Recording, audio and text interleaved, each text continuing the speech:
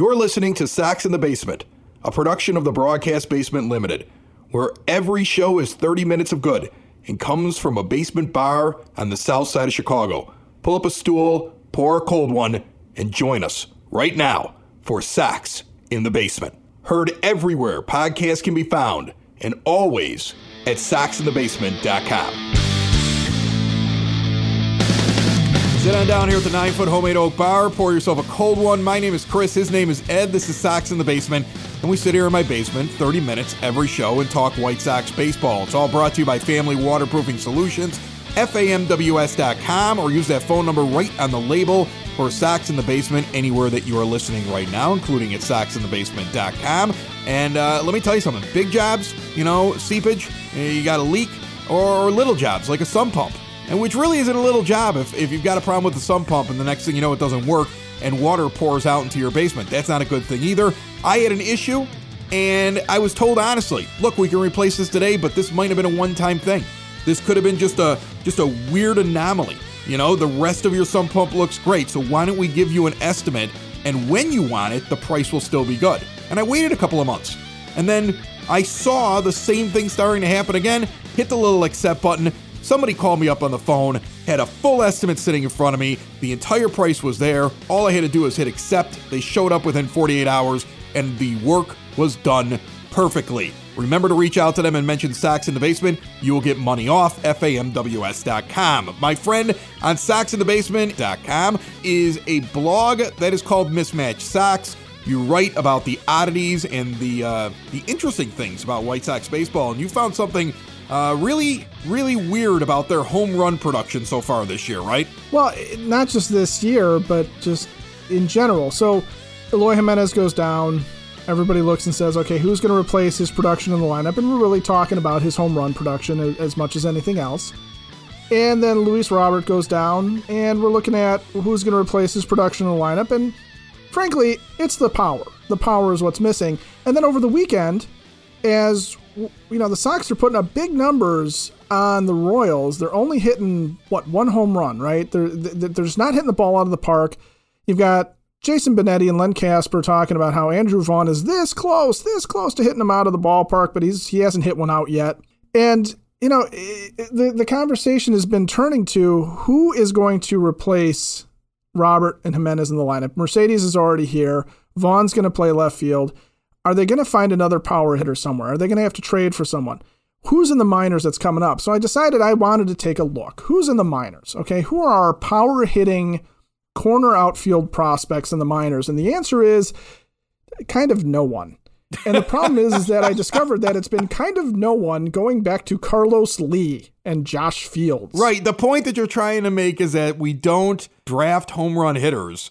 They don't turn them out. That's not something the White Sox do. Which is strange because of the way that the ball gets out of the ballpark at the rate. You would think that we'd be a team that relied on home run hitters. And when I read your article, which basically breaks down, it's not like we have grown a lot of home run hitters. And by the way, I think it was 2 over the weekend. It was Collins and Mendick. And then, of course, you write your article, and on Tuesday night, Abreu goes yard and so does Grandal, which was a bomb to right field in that big first win against the Twins. And let me tell you something. This is a great stretch of games right now. I'm in love with this stretch of games. Oh, yeah. If there are 2 fan bases that I hate more in the American League than the Royals and the Twins, I don't know. I find Royals fans to be just ridiculously bad fans. I've talked about it before on the show. I just don't like them. I've gone to Kansas City. Every time I stand around them, they are like the least knowledgeable baseball fans that you've ever had a conversation with. You could quiz them on their own roster. They couldn't tell you the starting 9. They're brutal. And they act like somehow they're great. I don't get it. Must be all the barbecue. Right. The other team in that equation is the Twins, who, if you're a White Sox fan, you're supposed to hate them. It's just automatic. You're supposed to hate the Twins. And this is a great stretch here for the White Sox. Royals, Twins. I would just want as many wins as possible against these two teams, not only for where we are in the standings and where we should end up when we're done with it, but especially with the Twins. Step on their necks and break their throats and just end it right now. I mean, that's what I want. And you're not going to win every game of these two series against the Twins, but I want to win far more than what I lose. That said, I wanted to kind of take a look at where the White Sox are right now in terms of their home runs compared to the rest of the league and kind of point out an anomaly that I found after I read your article. The White Sox have the best run differential in the American League. Yes, they do. And wait, check that. The best run differential in baseball. And it's not even close. They have actually been outscoring teams in they generally sit in their run differential of like a plus, in between 45 and 55 in the amount of runs they have more than what they give up for the whole season. That's where they've been just kind of hovering and moves a little bit from time to time, but that's where they are. Teams like the Red Sox that are in first in the East, they're in the 30s, low 30s. Same thing for Houston, who is surprisingly trailing the Oakland Athletics. The A's are a negative 10 run differential as I look at it right now. Which is weird. Yeah, which is really strange. So that's going to correct itself, I would think, at some point. Yes. But there's no other team that's even close to where the White Sox have been so far. Meanwhile, the White Sox don't hit home runs. The White Sox are in the bottom 5 teams, I think, right now in Major League Baseball for home run production. And so you sit there and you go, well, how is this possible? How are we scoring all of these runs when we're not hitting any home runs? So let me just give you some interesting stats because I'm curious about your reaction to this, okay? The Sox, right up at the top in average, top 5 at last I checked in their team average, and then in the top 5 in on-base percentage. They're doing that very well. Very, very low still in the amount of strikeouts that they have, and very high in the amount of walks when you look at them compared to all of Major League Baseball. When you look at the teams that have scored the most runs in baseball, teams that are up with the White Sox in the top 10, the Sox with 27 home runs going into Tuesday night against the Twins, 29 coming out. The other teams in the top 10, Red Sox, Astros, Dodgers, the Reds even, just all of them. I'm just going to read down the other teams. 43, 38, 40, 46 home runs, 41 home runs, 46 home runs, 44 home runs, 46 home runs, 48 home runs. Let's just talk real quick about the two teams that probably are their biggest threats in this division this year. The Minnesota Twins. So whereas the Twins have hit 17 more home runs than the White Sox as a team, they trail them by 14 runs total. I think that's astounding to me. The Cleveland Indians trail the White Sox by nearly 20 runs this season, actually nearly 30 runs this season. And yet they have 40 home runs to what the White Sox have.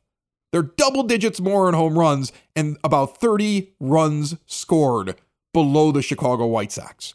And so what I take from that is you have a team that has found a way to buck the trend in Major League Baseball and creates runs, not through just brute force and 3 true outcome, but because there are things that the team is doing in terms of taking the ball into opposite field. And yes, you're going to have to give some credit to the coaching staff and their manager because somewhere they're finding more run production without putting the ball out of the ballpark. Well, and it shows you that home runs aren't the end-all, be-all here, which is the great news for the Sox because they don't hit them.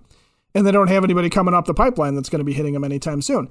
But what they are doing well, I think the key is that they're getting on base. If you watch the games, what you're seeing frequently is not necessarily just that they have 1 or 2 big innings, which they've had some big innings. But every inning, there seems to be at least one at-bat where the pitcher has to work. And it ends up with a walk or it ends up with a single. And you can't really dismiss what that does over the course of a game because it is causing problems. And somebody like Nick Madrigal, who we've talked about him being in the 2-hole, we've talked about him, having, just a really taxing effect on a pitcher. Somebody like him, he's helping drive up those on-base percentage numbers. He's helping get in some of those extra runs because they aren't losing at bats really in key situations. Even Yasmani Grandal, whose batting average, frankly, is about the same as I think the size of my underwear right now. I'm a size 16 women's. But the walks, he got on base a ton against the Royals and didn't touch the ball really. And something like that also drives pitchers nuts because he's the automatic out in the lineup. Really, the only person who's brought them down are the replacement guys in Billy Hamilton and Jake Lamb, who aren't really walking, they aren't really hitting. And what the hope is that they're not really going to be playing much either. So if they can continue this really balanced approach where everybody is a really tough out, 1 through 7, 1 through 8, 1 through 9, they're going to continue to produce those runs. Sox in the Basement listeners, do the hard work. And if you're a hard-working man or woman on the South Side, you need to be outfitted properly. And that's why you should visit Red Wing Shoes in Evergreen Park, New Lenox, and Geneva. A work boots specialty store that carries sizes from 6 to 16 and feet as wide as 4E. A 115-year-old company that came out of Red Wing, Minnesota. And one of its largest stores in the entire Midwest is in Evergreen Park, Illinois, ever since 1976. When you're on your feet, the footwear is everything. So why not get an expert fitting? They warranty, repair, and offer free conditioning with laces. And they also carry Carhartt work clothing as well. Located at 3347 West 95th Street in Evergreen Park, Illinois, at 208 East Maple Street on Route 30 in New Lenox, or at 1749 South Randall Road in Geneva. Visit them today. You work hard. You've earned it. Red Wing Shoes. You know, the first 5 runs of that Tuesday night game against the Twins, all off of 2 home runs, Grandal and Abreu. But I don't know if I mind too much that they're not relying on the home run. There were way too many years when this team relied on home run after home run after home run and couldn't produce or manufacture runs. The problem with, I think, not having the home runs is that on some level and in some way, there are going to be moments when it's harder to string together those big innings, and there's going to be games where it's like, look, we're just out of time. We need the big inning now, and it's the 8th inning already. And what we really need is a bloop and a blast to get us back into this thing, so we have a better chance in the 9th, something like that. And that's where I think maybe there could be some correction down the road. If you look at the last full season in Major League Baseball, the teams that had the most home runs generally made the postseason. The Minnesota Twins led in 2019 with 317 home runs, with the Yankees right behind them with 306. The Astros up in 3rd place, the Dodgers in 4th, the A's in 5th. All of those teams made the postseason. The Cubs were 6th, just barely missed it when you actually look at their record. They had a winning record that year. The Brewers and the Braves were at 7 and 8. They made the postseason. There is a division winner, though, from that season that had 210 team home runs and was 24th in all of Major League Baseball and won their division, and that was the St. Louis Cardinals. It's not a given that you have to have a ridiculous amount of home runs. And you know what? I think they're going to start hitting them. Grandal will come along. Abreu will get out of what Abreu is doing. The weather will warm up. I still think there's plenty of home runs coming here. I'm not in a panic, though. It's not an absolute that you have to have home runs to win your division, to go to the postseason, to win postseason games. But again, it goes back to something we talked about a lot on this show over the last week or so. When you're lacking in certain areas that you kind of were hoping you were going to fix, and trust me, this is something we talked about for the last couple of years, Sox needed to find more home runs. We really felt like, there was a lack of power on this team. A lot of it's been taken away. All eyes again fall on the manager. When I see at least the early results where not only are you in first place, but also the fact that you have lost Luis Robert and are still playing above 500 since he went down, and you're still finding ways to score runs in bunches, there's a definite positive that is there. You want to get upset about the negatives? You also have to be excited about the positives. There's a positive there, and I can't wait to see what happens next. There's one thing you mentioned there that is of real interest and should be of real interest to people. The Cardinals are still very much influenced by what Tony La Russa brought to them, because their line of managers, from La Russa to Matheny, now to Mike Shildt, they're still following along with kind of Tony's way of doing things, because he changed the culture when he came to St. Louis. So if this 2019 Cardinals are not hitting home runs but still winning the division, and Tony's bringing some of that's left over to the Cardinals here, that's a reason to get excited right there. Well, I'm glad you brought up Tony, because talking about Tony La Russa has become a real thing amongst White Sox fans. Hasn't it, though? Yeah, it has. Because I have now been doing this show for 3 years, little over 3 years. We're near 300 episodes. Yeah. You've been a part of this show now for a little under a year, but I mean, you've gotten to see your fair share of White Sox fan opinions. I've never seen a more visceral reaction to anything you could possibly say against Tony La Russa or for Tony La Russa. Like, talking Tony La Russa is the equivalent of talking politics and religion right now. Like, I've always made this joke with my friends, and you'll get this because we spent some time on the radio and rock alternative radio, right? In the late 90s, where you could get away with anything. We could say all kinds of offensive things and people just laugh at it, right? Yeah, exactly. It was the more offensive, the funnier it was going to be. Right. And if somebody said I'm offended, everybody else would tell them to shut up. It's a different world these days, right? And God forbid now, if you made a political joke, let's say I made a joke about a political candidate, 50% of the people would just not accept that it was just a joke. And the other 50% of the people would be mad that their person was joked about. You would make nobody happy. And it's the same thing, politics, religion, and Tony La Russa right now. Because if I compliment Tony La Russa, I get an insane amount of people that will write underneath the shows, "You guys are crazy. He's terrible. Stupidest mistake the White Sox ever made. Dumb old Tony needs to go out the pasture."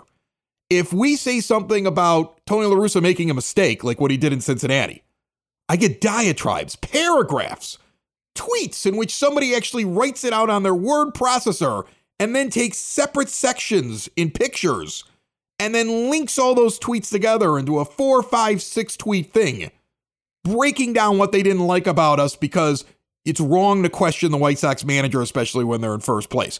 There is absolutely no way to approach a Tony La Russa discussion without a completely polarized response from White Sox fans. It is incredible to me, and I want to kind of demonstrate it here, because I think that what's interesting is that we have said good things and bad things about him. In fact, Ed, you're on this show because the guy who originally sat at the other end of the bar lost his mind when the White Sox signed Tony La Russa. Yeah. I'm literally here because of Tony La Russa. Right. You're here because of Tony La Russa's hiring. Because Dave sat at the other end of the bar and lost his mind when Tony La Russa was hired. If you've never heard it, go back and listen to it. It's crazy. And then he didn't want to come back and do the show anymore. He was so upset at the hiring of Tony La Russa. Meanwhile, I have sat there throughout the entire offseason and said, give him a chance. There are some positive things that he's doing here. I have tried to be a voice of reason when I'm doing it. But then when I turn around in one of our previous shows here, one of our more recent shows, and I say, that's an issue, the thing where he doesn't know the rule. That's Tony, all eyes are on Tony La Russa because now he's got to find a way to manage with guys that are injured. The response is so visceral. I just kind of want to kind of read some of these to you that we've gotten. Because we get the same thing. When we say something nice about Tony, people get mad at us. Okay. And I get it. I want people to participate. In fact, go to SoxInTheBasement.com. In the bottom right-hand corner of the website, there's a little blue microphone. I would love to hear your voices because I don't like reading people's tweets and comments on Facebook and things that they send us. I don't like reading that stuff. I'd much rather it be your voice. So by all means, go to the website, click on the little blue microphone on any device, your laptop, whatever, and leave a message. Because I would love for you to give me your point, and if you want to yell about me and Ed saying something, that's totally fine. Oh, please do. Please do. We had a comment on Facebook where somebody was upset, and this is a very long diatribe, but I'm just going to paraphrase it, that it's wrong to nitpick all these mistakes because every manager makes mistakes. Well, yes, every manager makes mistakes. They all make mistakes. I get it. Not every manager forgets a rule. Look, when I have a little league team and they give me rules for the year, I read them. And then I keep all the little weird rules that little league has because they're all a little different. They have these quirky little rules and time limits and stuff like that. I keep it in my pocket and I have all my assistant coaches read it and we pay attention to it. And that's little league and I don't get paid for it. So I think it's completely natural to be upset about that one game. Do I think that one game should define everything that Tony La Russa does this year? Not in the least. Not in the least. But the idea that you can't sit there and say, well, I didn't like that. That's surprising to me that there's always going to be a group that's going to be like, no matter what, even if you have to accept all the warts and the ugly and the bad, and you can't say anything about it. And I just don't think that's what being a fan is. This team's in first place. We've said this over and over again. They're a really good team. If he's a replacement level manager who makes just as many mistakes as every other manager that's out there, they're going to the postseason. Bar none. Yeah. They're going to the postseason. They're winning the division. But you also have to give credit for the fact, like we said at the beginning of the show, very few home runs. A lot of runs scored. The fact that he is learning as he goes and making adjustments, which was something that Renteria could not do.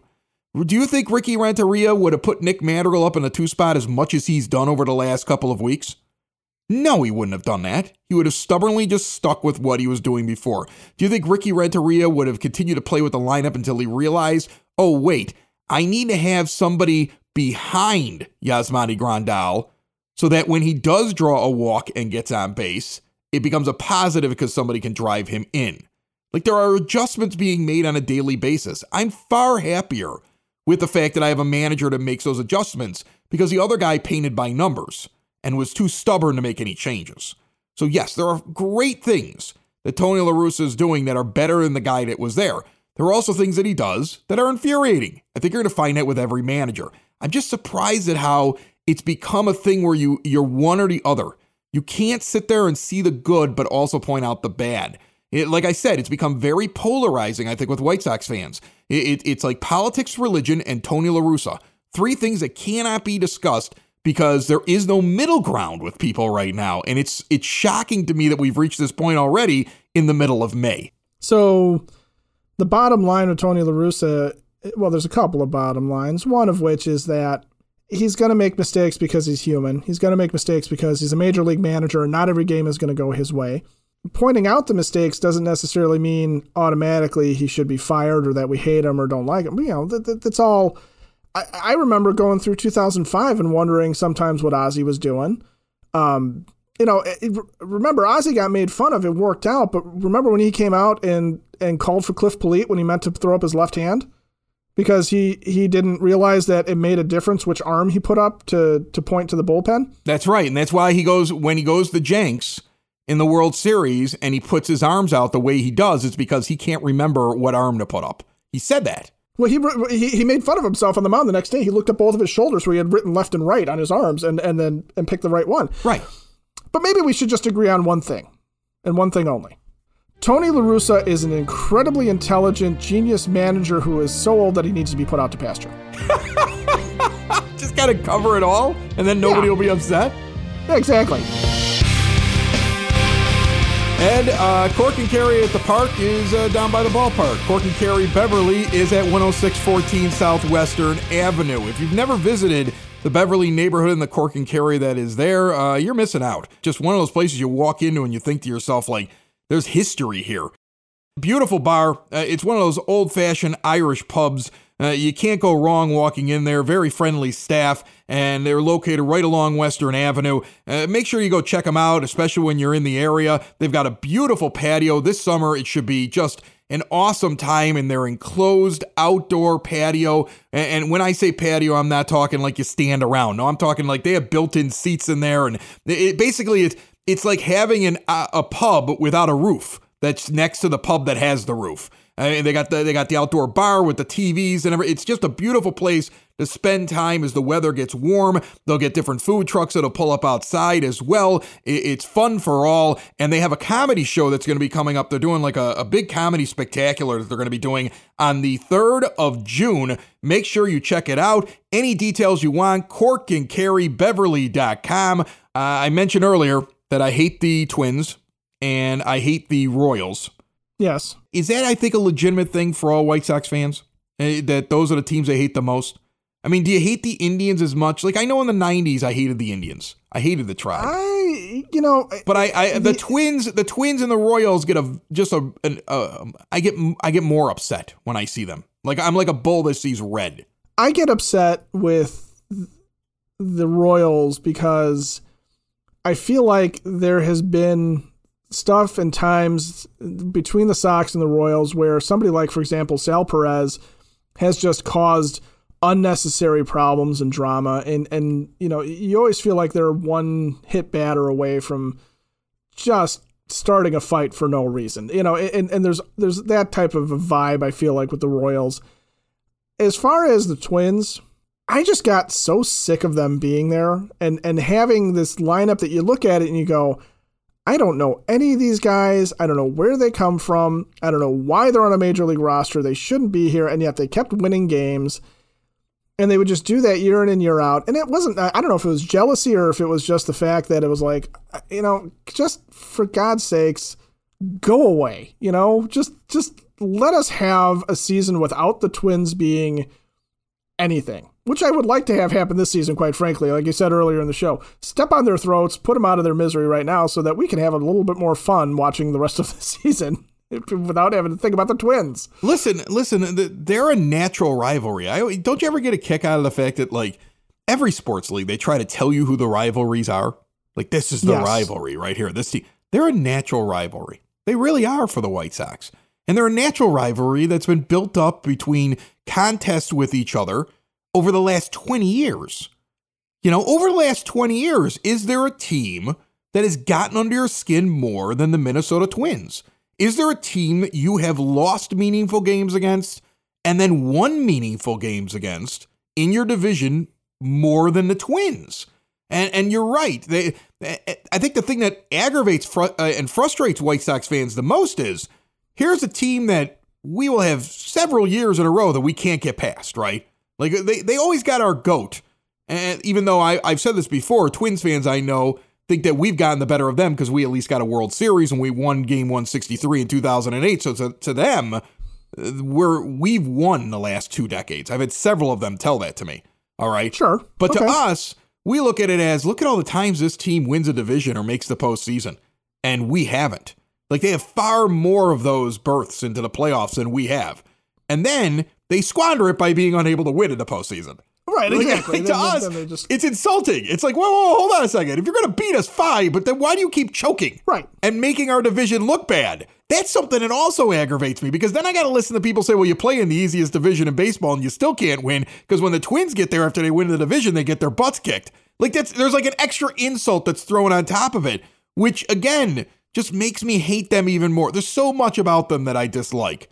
Like, I'm kind of happy that we didn't have to see them early in the year, so we were in the position that we were in when we faced them for the first time. Because think of how intense it would be if we were separated by a game, or if we were chasing them right now, right? Or if it was really early on. Like here, like, you could take a loss and be like, we lost. You could take 2 losses and be like, we lost 2 losses. We're going to get to them. We're going to get to them eventually. We'll be fine. Like, I'm not panicking with a loss or 2. I still see us as the superior team. And so I'm more excited to watch these games. I want to win more than I lose. You can't win every game. I want to win more than I lose. Right now, we're winning more than we lose. Yeah, I feel a lot worse about the opening day losses or the opening series losses last year to the Twins in 2020 than I do about having a very similar result against the Angels to start off this season. Why? Because Max Kepler and Mitch Garver hitting home runs is just irritating versus, Jared Walsh and Justin Upton. Everything about them is irritating. Even the one Twins home game that I ever saw, which was in the Hump Dome, that was irritating. My worst experience going on the road to watch baseball was in that Hubert H. Humphrey Dome, that garbage bag dome that they used to have. Remember that place was awful. And the announcer were coming in, and it was when Ken Herbeck was there and Kirby Puckett. And that announcer was so annoying, like, Kirby Puckett. Like, I mean, it was like he was purposely trying to be annoying when he announced his name. It was like nails on a chalkboard when you would go on the road. And I remember watching a 4-game series in which I think the White Sox lost all 4 games. I know they lost all 4 games. Had tickets to 3 of them. It was like a family trip. We spent one day exploring Minnesota, which thankfully... That's all you need. Yeah, that's all you really need. You can see the whole state in a day, right? And it gave us at least a break from all 4 of the losses. And I think Shane Mack, remember that guy? Like, do you think he would have been... Yeah, he used to kill the White Sox. He had a walk-off home run, I think, in one of the games. This is like early 90s. And it was baseball day. They gave out real baseballs. And that was a mistake because that's a game that Sox fans travel to. And Sox fans can't be, there was no way that Sox fans were going to get seats in the lower deck, right? Because that's where the season ticket holders are. But when you're playing inside of a football stadium, there are plenty of seats for visiting fans in the upper deck. And you've handed them baseballs. That was a terrible decision. I remember my father grabbing me, my dad reaching out and grabbing me by the arm as I went to go loft my baseball onto the field because White Sox fans were so disgusted with a loss in the ninth inning when they got when they walked off and beat the Sox. The players were fleeing the field. What a terrible idea. Who hands out real baseballs ever? Like, it's a terrible idea. Okay, but definitely don't hand them out when a rival's in town because there were way too many fans for the rival there. And they threw baseballs not just onto a the rival, field. but a very local rival. Yes, an angry rival because this is our real true rival, right? Like, like Yankee fans, I would imagine the Yankees don't hand out baseballs when the Red Sox fans are in town and vice versa, right? No, I think they even serve beer in plastic bags just to give it the softest thing possible. Right, it would be, you don't hand out weapons when you know that you're like Cardinals fans are not handing out baseballs when the Cubs are in town or vice versa, right? No, although I do think the Cardinals did have blow dart night with the Cubs in town once, and that was a bad idea. Sox in the basement. Sox in the basement. Sox in the basement. Sox in the Basement. Heard everywhere a podcast can be found, and always on soxinthebasement.com.